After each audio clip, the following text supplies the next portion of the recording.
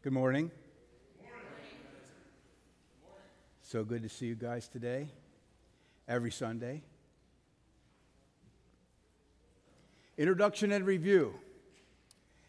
We're going to go back to Ephesians 1:3. Praise be to God and Father of our Lord Jesus Christ, who has blessed us in the heavenly realms with every spiritual blessing in Christ. So we have been working off of this verse for a couple of weeks. We've been looking at those spiritual blessings in Christ. They're distinct. They're different from earthly blessings in Christ. You have food, you have shelter, you have clothing, you have other earthly things. They're blessings from God in Christ. Today, or recently in Ephesians, we've been speaking about the spiritual blessings that we have in Christ. Some of them kind of lofty, kind of hard to grasp, impossible to grasp with our natural minds. We have to receive them with our spirits from God, from the Holy Spirit, to understand. For instance, in verse 4, we talked about how we've been loved and chosen by God before the world was ever formed. In verse 5, we talked about we're adopted as sons and daughters, children of the Most High God, the God who created the universe. Just let your mind think about that sometime and meditate on both of these spiritual blessings. Loved and chosen by God before He ever even created the world, before He ever even formed you in the womb. Then adopted as sons and daughters, children of God, into the family of God when we came to Christ. Those two words, extremely important, in Christ, because none of this is true outside of Christ or apart from Christ. And that's a problem. That's something we'll address near the end today. That's a problem. Being outside of Christ is a real problem. I've been there. I was outside of Christ for many years. I got saved as an adult. And I was just talking to my daughter about some of the things that I did, unfortunately, and experienced before I came to Christ. And I ended by saying, I'm so thankful I'm on this side of that life.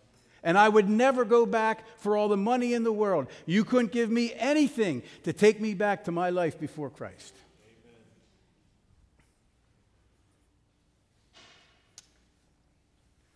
Paul says here that the purpose of all this, the purpose for us to even know this stuff, is so that we will praise God. It's to bring praise and glory to God. It's intended to bring praise to the Father of our Lord Jesus Christ. Moving on into today's text, the next spiritual blessing that's mentioned in Christ in this passage. And we'll bring up our reader. Stacy, you're coming. The rest of us will stand. Please stand. This is not filler. We stand to honor the Word of God as Stacy reads. Wait till we're all situated, Stace, and then just begin reading. Ephesians 1, 7 through 10. We've been set free because of what Christ has done. Because He bled and died, our sins have been forgiven. We have been set free because God's grace is so rich. He poured His grace on us. By giving us great wisdom and understanding, He showed us the mystery of His plan. It was in keeping with this what He wanted to do. It was what He had planned through Christ. It will all come about when history has been completed.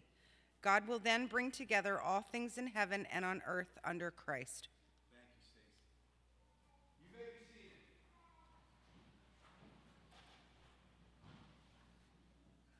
This is not in the sermon. This is just a thought that came while Stacy was reading. Mentioned the word mystery. And so many people want to know the mystery of life, the meaning of life. People, whether they even know it or not, are searching for the mystery of life, the meaning of life. What is this all about? Searching in all the wrong places. because it's right there in front of our noses. It's right here in the Word of God. That's where you uncover. That's where you discover the mysteries of life. That's where you uncover and discover the meaning of life is in the Word of God. God reveals the mystery of all this stuff, all the things that we try and think about, try and understand. Where do we come from? Where are we going? Why this and why that? Those mysteries are answered in the Word of God. Today's title, Redemption and Forgiveness. We actually read 4 verses, inclusive, today, because they compose one section. But in honesty, we're only going to deal with one. We're only going to deal with verse 7. The thoughts that Stacy read for us in 8 through 10, they come up again in the book. And we'll deal with them later in our study of Ephesians. Today, just verse 7.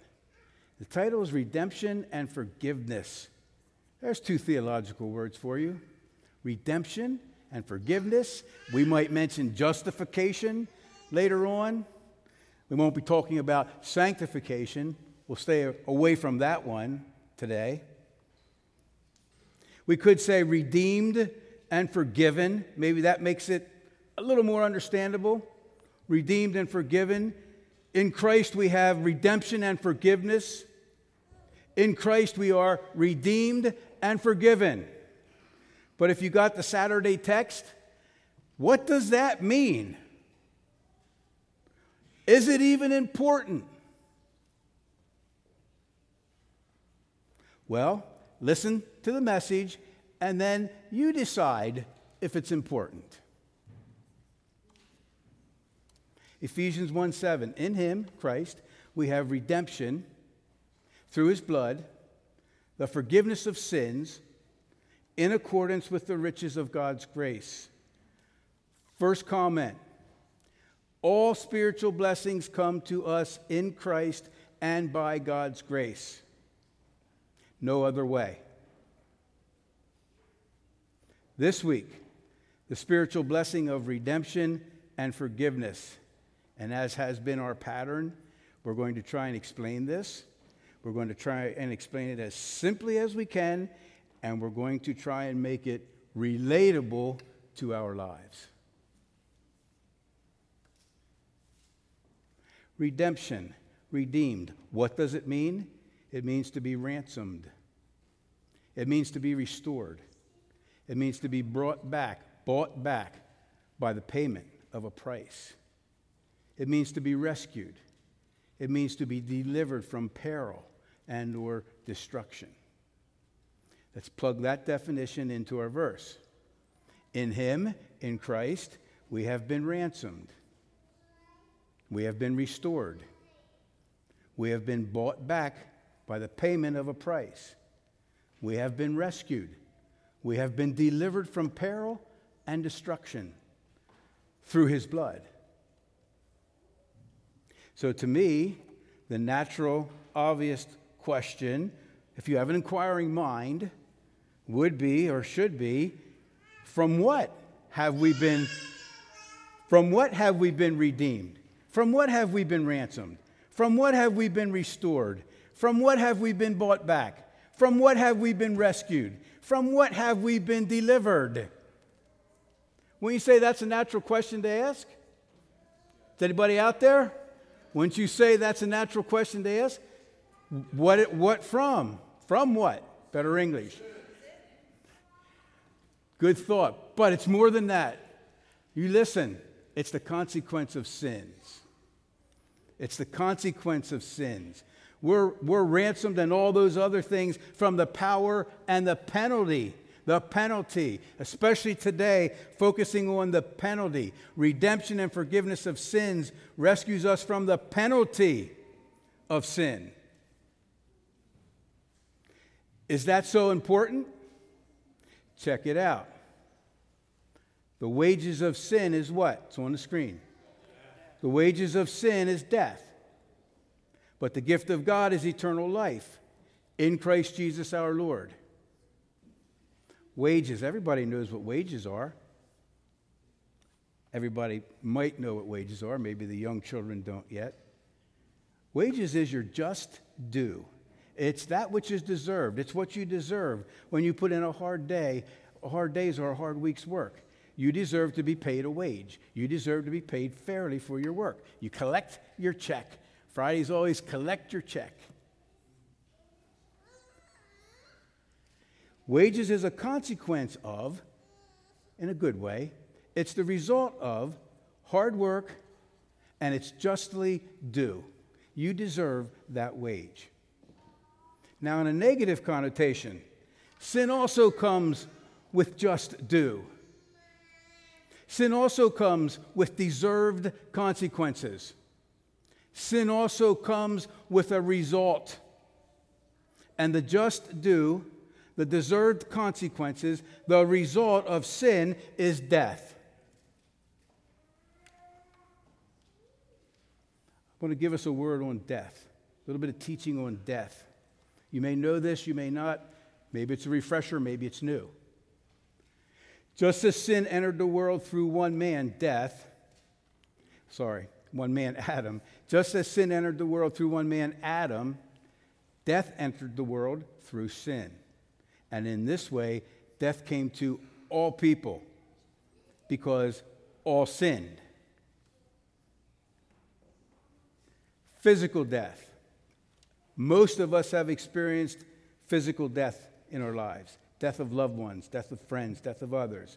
Physical death is a consequence of the sin in the garden, the fall of man. People die. Are you listening? Anybody listening? Yes. We're all here, Pastor. Thanks, Steve. Needed that. People die because of sin in the human race. That's why you die. If you sin, you shall surely die, God told Adam and Eve. And I'd love to talk to you sometime, but not today, about how the act of death, how God allowing humans to die, is an act of love on his part. We'll talk about that another time. It's not a punishment. It's an act of love. But people die because of sin in the human race. Before sin, no death. Never God's intention that humans die. Adam and Eve were created to live forever, not to die. Their sons and daughters would have lived forever and not died had they not sinned. Sin brought the consequence, the wage, the result being death. Now listen and learn. Physical death. It's the separation of your soul from your physical body. But it is not ceasing to exist. You live on. Your body dies and is buried or cremated or whatever. Your soul lives on somewhere. Your soul is eternal. Your physical body is temporary. It's temporal. But that's not the death we're talking about in Ephesians today. That's physical death. The death in context here is spiritual death. Physical death, soul separates from the human body. Spiritual death, soul separates from the life of God forever, but does not die, continues to exist, but separated from God, separated from all that is good. That's why hell is darkness. There's no light. There's nothing good there. And Scripture refers to spiritual death as the second death. There are two deaths. Blessed and holy are those who share in the first resurrection. The second death has no power over them. Think about that. I saw the dead standing before the throne. The dead were judged according to what they had done. The sea gave up the dead that were in it, and death and Hades gave up the dead that were in them. And each person was judged. Then death and Hades were thrown into the lake of fire. The lake of fire is the second death. There's two deaths. The lake of fire is the second death. It also says in another verse in chapter 20, all those whose name, now are you listening to this? All those whose names were not written in the Lamb's book of life are cast into the lake of fire. And the lake of fire is the second death. Man, you wish that wasn't true. But it is, and we need to know it. God's intention was never, ever that human beings would land in the lake of fire. The lake of fire was created for the devil and his demons because they rebelled against God. Then, unfortunately, Adam and Eve and his race also rebelled against God. So now their destiny is the same as the devil and the demons, the lake of fire. The consequence of sin, the wages of sin. Those who died and were not in Christ are cast into the lake of fire. They're sentenced for eternity to be separated from God and all that is good.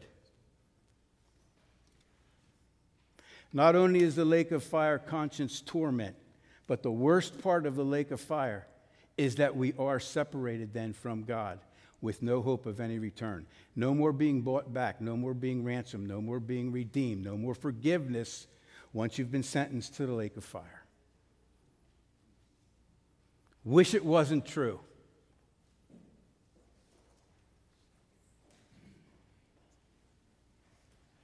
Are you still with me? See, this is what we've been ransomed from. This is what we've been redeemed from. This is what we've been bought back from. This is what we've been rescued from. This is what we've been delivered from. The second death, eternity in the lake of fire. Those of us who are in Christ have been redeemed from that. In Christ, we have redemption. That's a big theological word, but what it means is you're not going to the lake of fire. Through his blood, we have the forgiveness of our sins. We don't have to suffer the just due wages of our sins because in Christ we have forgiveness of our sins. We will not experience the dreaded second death. We die once. Born once, die twice. Born twice, die once. And just notice, I couldn't help but noticing, it's kind of depressing actually. This passage is all about the dead. There's 7 mentions of dead and death in there. There's not one mention of life. The reason is believers are not in this scene. There's no life in this scene. God is sentencing the dead who died apart from Christ. We're not there. Those who are in Christ are not in this scene. They're not at the great white throne judgment, even though we totally deserve to be. Don't miss that part. We totally deserve to be there. He who is without sin, raise your hand. Well, the wages of sin is death. We should be there. But because we've been redeemed and have the forgiveness of our sins, we don't have to be in this scene. This is judgment for those who die physical death apart from and outside of Christ. Believers have been redeemed and rescued from this through the blood of Christ. Rescued from the power and the penalty of sin, which lands folks in the lake of fire. The second death is not our destiny because we have been redeemed and forgiven. I'm hoping to hear some amens on that. Some amens, some hallelujahs, some shouts. This is good news. Bad news if you don't know Christ. But there's even good news for you because you can come to Christ before we leave here today. And you can be ransomed and redeemed and forgiven before we leave here today. How about some further scriptures on this matter? All believers are justified freely by his grace through the redemption that comes by Christ Jesus. Justified, don't get all turned around by that theological word. Justified simply means this: because we came to Christ, even though we were guilty, God can now declare us not guilty and free from the wages of sin, the consequence, the result of sin, the penalty of sin, free from the lake of fire. Not that we don't deserve it, but because we came to Christ, God said, all right, you're free. You're not guilty in Christ. Judged, not guilty. Are we guilty? Yes. But in Christ, judged, not guilty. It's a decision that God made, not something that we did. All we did was come to Christ in desperation and ask for forgiveness and salvation. Then God made the declaration for all the universe, all the demons, the devil to hear. He is no longer guilty. He is in Christ. You no longer have any power, any control over him. Any power or control that the devil has over us in Christ, we give to him. I'll take your question afterwards. You always have good questions, but I'll take it afterwards. That's redemption. That's redemption. And you're redeemed. If you're in Christ, you're redeemed. I'm redeemed. Christ Jesus has become for us wisdom from God. That is our righteousness, our holiness, and our redemption. Jesus redeemed us from the justly deserved penalty of sin. He rescued us from the dominion of darkness, sin, Satan, and the lake of fire. He rescued us from the dominion of darkness, and he brought us into the kingdom of the Son that he loves, in whom we have redemption, the forgiveness of sins. We said redemption carries the thought of ransom, a price paid for the redemption. It's not free. Redemption is not free. There's a huge price that's been paid for our redemption. Jesus was the ransom. Let's take a look at that. But first off, if there's a kidnapping, a ransom is demanded to gain the victim back. Because of man's sin, a ransom had to be paid to gain man back to fellowship with God. Once man sinned in the garden, now he was estranged from God. He was kidnapped by Satan. We willingly went with him. We willingly still serve him, unfortunately, at times. So there had to be a ransom paid because we had been kidnapped by the enemy, by sin. There had to be a ransom paid to buy us back to fellowship with God. It couldn't just happen. There had to be a ransom. There had to be a price paid. Legally, there had to be a price paid. Unfortunately, Satan gained control of the human race legally. Do you understand that? He gained it legally because God told Adam and Eve, this is all yours. The earth, the universe, you and me, Adam and Eve and God, we're going to work together. We're going to develop this creation. But there's something you can't do. You can't act in disobedience and eat the fruit from this one tree. See, we had to have free will or it was a farce. So he said, don't eat from that tree. He didn't say this, but you read this later. If you eat from that tree, you turn all this over to your enemy. And they ate from the tree, and Satan gained control.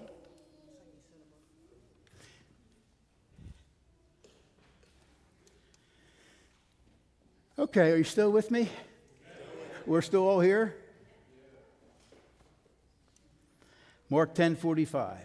The Son of Man did not come to be served, but to serve, and to give his life as a ransom. Jesus himself was the ransom for our sin. He was the price. His life sacrifice was the price paid. He was the solution to our sin problem.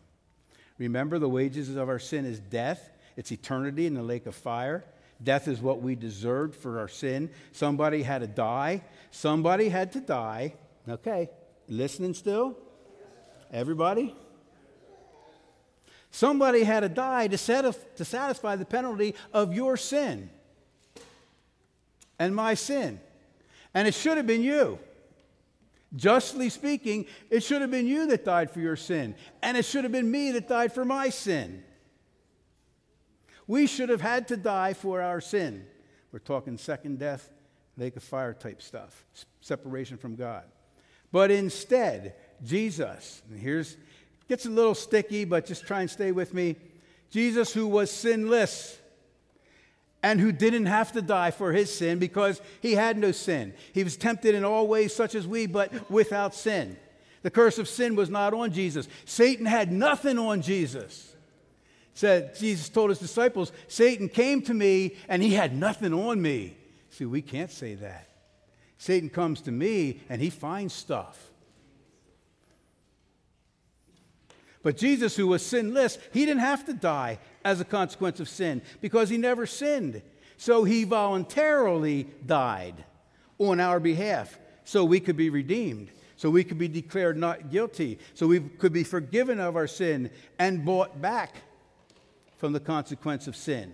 Jesus was the ransom demanded by sin. Jesus' death satisfied the penalty for sin for all those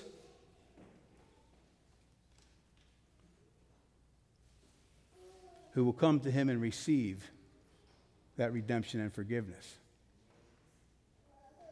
It's not automatic.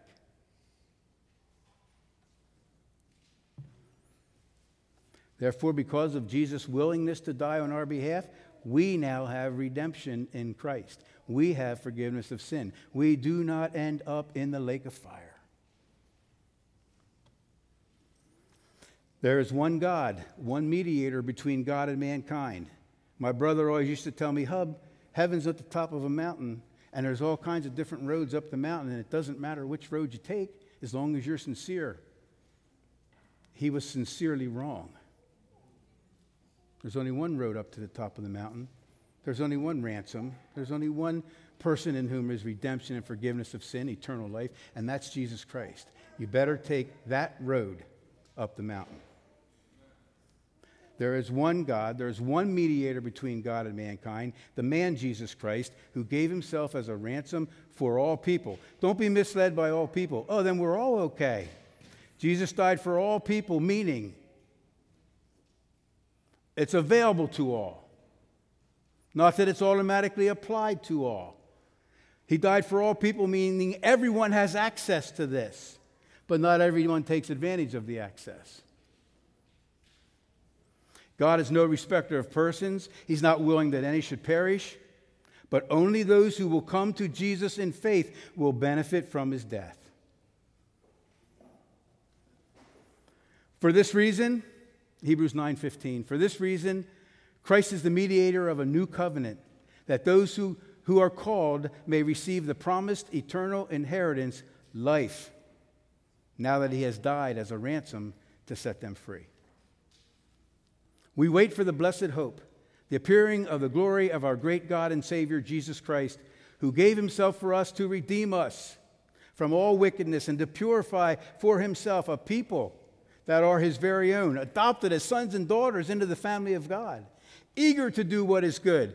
One evidence of your salvation is that you're eager to do what is good and you want to get as far away from evil as you can. If you're still running after evil, there's concern if you truly came to know Christ. When you come to know Christ, your life begins to change, whether you like it or not almost. God took some things out of my life that I really wasn't looking for him to take out of, although they were very harmful for me, and I'm glad that he did. When you truly come to Christ, you begin to change. You can't just come to Christ and continue to live the way you always used to live. Coming to Christ is not trying to turn over a new lease on life. It's your whole world is rocked when you come to Christ. I am afraid we have many people running around thinking that they've come to Christ, but perhaps they have not. I'll just give you a real story. I can't prove this, though, although I was in the room when the story was told. There was a fellow named Paris Reedhead. He was a Billy Graham type evangelist, traveled all over the United States, doing evangelistic campaigns, getting into churches, doing deeper life meetings. And we had him at our church, the one I used to go to. And I wasn't really saved all that long, but I think I was an elder because I was in the pastor's study. And before Paris went out to speak, we were talking with him. And our pastor asked Paris, he said, "You've been all over this United States. You've been in churches of every flavor and every denomination. In your estimation, what is the percentage of people who truly have been converted and truly know the Lord?"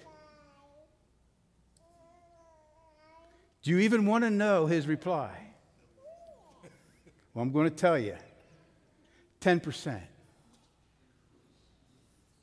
And if you look at some of the statistics on polls of how many people believe there's absolute truth, how many people believe there's a heaven, how many people believe there's a hell among church people,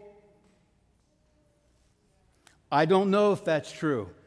But I have my suspicion, knowing what actually happens in a person's life when they truly come to know Christ, and seeing the lives of many people who profess to know Christ, it does make you wonder. Without judging, it just makes you wonder. We can't judge anybody's salvation, but it does make you wonder. And then you look at a number of churches and number of believers, professing believers, church people in America, and you look at our nation and what's happening in our nation, you're like, really? Can there actually be that many churches and that many true professing Christians, and yet America is going the way it's going? Something does not compute there. Amen. Food for thought. When you come to know Christ, your life changes.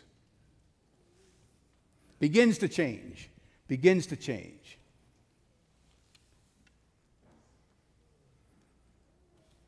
He's gathering a people to himself, those who truly know him, who are eager to do what is good, eager to serve him, hungry for his word, intensely passionate about people also coming to know him, because now you know what you're delivered from. And how can you sit there and not tell somebody else who doesn't know that they need to be delivered from that? I think that was one of the greatest evidences in the early days for Deb and I. Of course, we were very young, immature, and obnoxious. She more than I, but not true, not true, not true.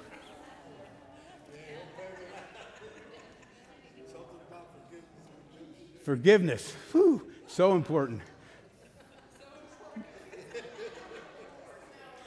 The wages of making jokes about your wife, we don't even want to talk about. But what I want to say seriously is one of the changes that happened to Deb and I without us even trying was we had to tell people. We had to tell everybody we met about Jesus and what just happened to us. The way we went about it is suspect, but we had to just tell everybody we met.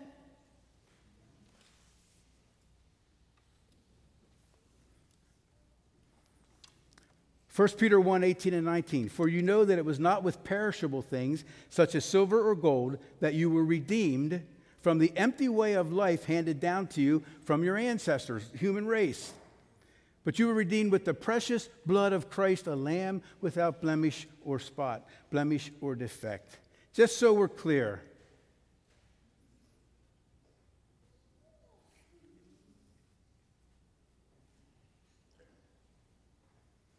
the price paid for our redemption is Christ's death. Our redemption came at a huge cost to Christ and to God himself. He didn't have to do it. 1 John 1:7, if we walk in the light as he is in the light, we have fellowship with one another, and the blood of Jesus, his Son, purifies or cleanses us from all sin, including the penalty, the power and the penalty of sin.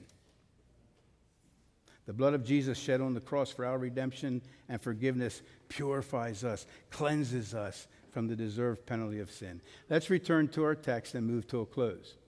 In him, Christ, Jesus, we have redemption through his blood, that's his death on the cross, the forgiveness of sins in accordance with the riches of his grace. Redemption through his blood, that's his death on the cross, forgiveness of sins. Forgiveness simply means to be released from a penalty. Listen as we close. If somebody wrongs you, they sin against you, and you choose to forgive them, what that means isn't that you all of a sudden feel just emotionally great about this. You're choosing to forgive them, said you're not going to exact punishment due from them. You're not going to exact what they actually deserve because you've forgiven them. You're leaving them off the hook, so to speak. When you forgive somebody, it doesn't usually affect them. It's good for you, or it will destroy you. But what you're doing, you're saying, well, it's the glory of a man to overlook an offense. You're saying, I'm going to overlook that. I'm going to forgive. They're off the hook. They don't owe me anything. They're released from the penalty of their actions. Today's main point. Give me 2 more minutes. Today's main point. Take your time, Pastor. Jamal's not here. I'll have to say it. Thank you. Thank you, Jamal, wherever you are. Today's main point, very simple. We're trying to make this simple and relatable with these big theological words, redemption and forgiveness of sin and justification, legal contracts in the spiritual realm. We have redemption in Christ. We have the forgiveness of our sins. We no longer owe the debt that we deserve to owe because of our sin. We are forgiven in Christ. We are off the eternal damnation hook. No lake of fire for those in Christ. That's the main point that I want you to know. We're off the eternal damnation hook. No lake of fire for those who are in Christ. You can live with confidence. Application, though. We got to somehow make this applicable now. Because all have sinned and fall short of the glory of God. All. Circle that. A-L-L. All. No exception. All have sinned and fall short of the glory of God. There's no human being that doesn't deserve hell. There's no human being born other than Jesus that doesn't deserve the lake of fire. Now, I want you guys to listen as I close. This is very, very important. For some reason, for whatever reason, don't stray, don't lose it here. For whatever reason, some folks don't think they need to be redeemed. Some folks think they don't need to be forgiven. For whatever reason, they've come up with that. Some folks think they don't need to come to Christ and been redeemed and forgiven. That's tragic. Because Scripture is clear. Whether they want to or not, whether they even know it or not, all have sinned and come short of the glory of God, and every human being born is on a trajectory to the lake of fire. You're not born on the right path and you have to switch over to the wrong path. You're born on the wrong path, you got to switch over to the right path. And the bridge, the causeway to switch over is Jesus Christ, coming to Him. Some people out there don't know that. And they're marching. We used to sing a song, marching, marching. They're marching to the lake of fire and don't even realize it. You rub shoulders with them. I rub shoulders with them every day. They have no clue. Now, most of them will say they don't really care, but God can break through that. You probably didn't care all that much before you came to Christ until He really started working on you. But they don't understand. They don't know that they need to be redeemed and forgiven. And I don't care what age we are, not one of us is guaranteed tomorrow. I have a grandson that died at 15 hours old, and I have a daughter-in-law that died at 36. Nobody is guaranteed tomorrow.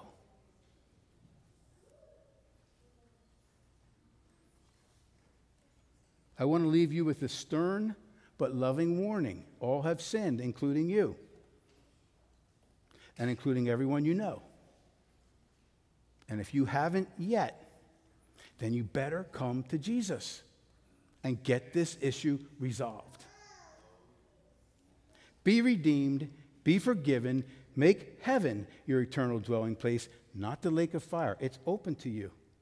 Jesus is no respecter of persons. His arms are open. It's up to you to come. And here's the second part of that. As you have opportunity, you need to tell others this. You need to tell others about this.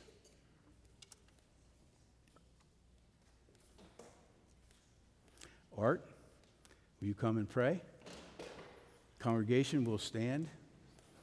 Sonny, if you want to bring the band forward, you know the drill. Week after week.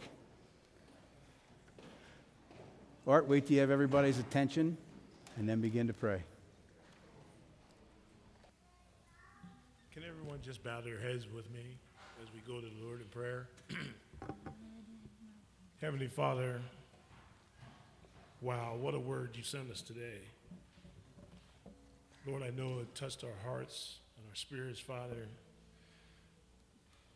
just of your love for each one of us and for the world, Father. You sent your only Son, Jesus Christ, our Lord, who was raised up on the cross and took the nails in his hands and crown on his head and nails in his feet, and was mocked and made fun of and pierced in his side for us, Lord. When we think about that, Lord, it should have been us. But it was only by your mercy and by your grace and by your love that you looked beyond each one of our faults and saw what we needed.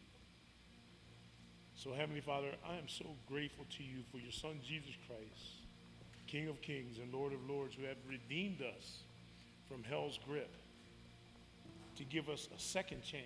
For you are the God of the first chance, second chance, to the seventh chance, and on, Lord. And we're so grateful to you for that.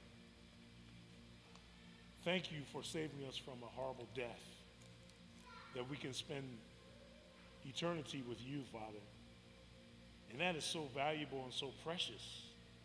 And Lord, just imprint that on our minds and on our hearts, Lord, as we go through this week, Father, to remember that there are those out there who don't know you, Lord. We were in that same place, and someone was there praying for us and shared with us the salvation and the life that we now have in you, Lord. Thank you for this word, Lord. We needed to hear this today because there are so many others out there who are wandering in places looking for love in all the wrong places. God, give us the boldness by your Holy Spirit to be the lights that you have called us to be in this world, Father. That we would step out of our comfort zones and just allow the Holy Spirit to speak through us and to share with others, just like someone shared with us at one time, to allow us to see where we needed to be. So, Heavenly Father, just use us as we go through this week, Father. When we go out this door, Lord, let them seeds not be plucked out of our spirits and the word not plucked out of our hearts and out of our mind by the things of this world, but that we would meditate on this word this week, Father, because you've given each of us a task to reach others, because people are hungry and they're looking for answers. And God, you are the only answer. Your Son, Jesus Christ, is the only answer. And Lord, we thank you for your mercy and grace, because without your mercy and grace, where would all of us be? So thank you, Father. Just have your way in us this week, Father.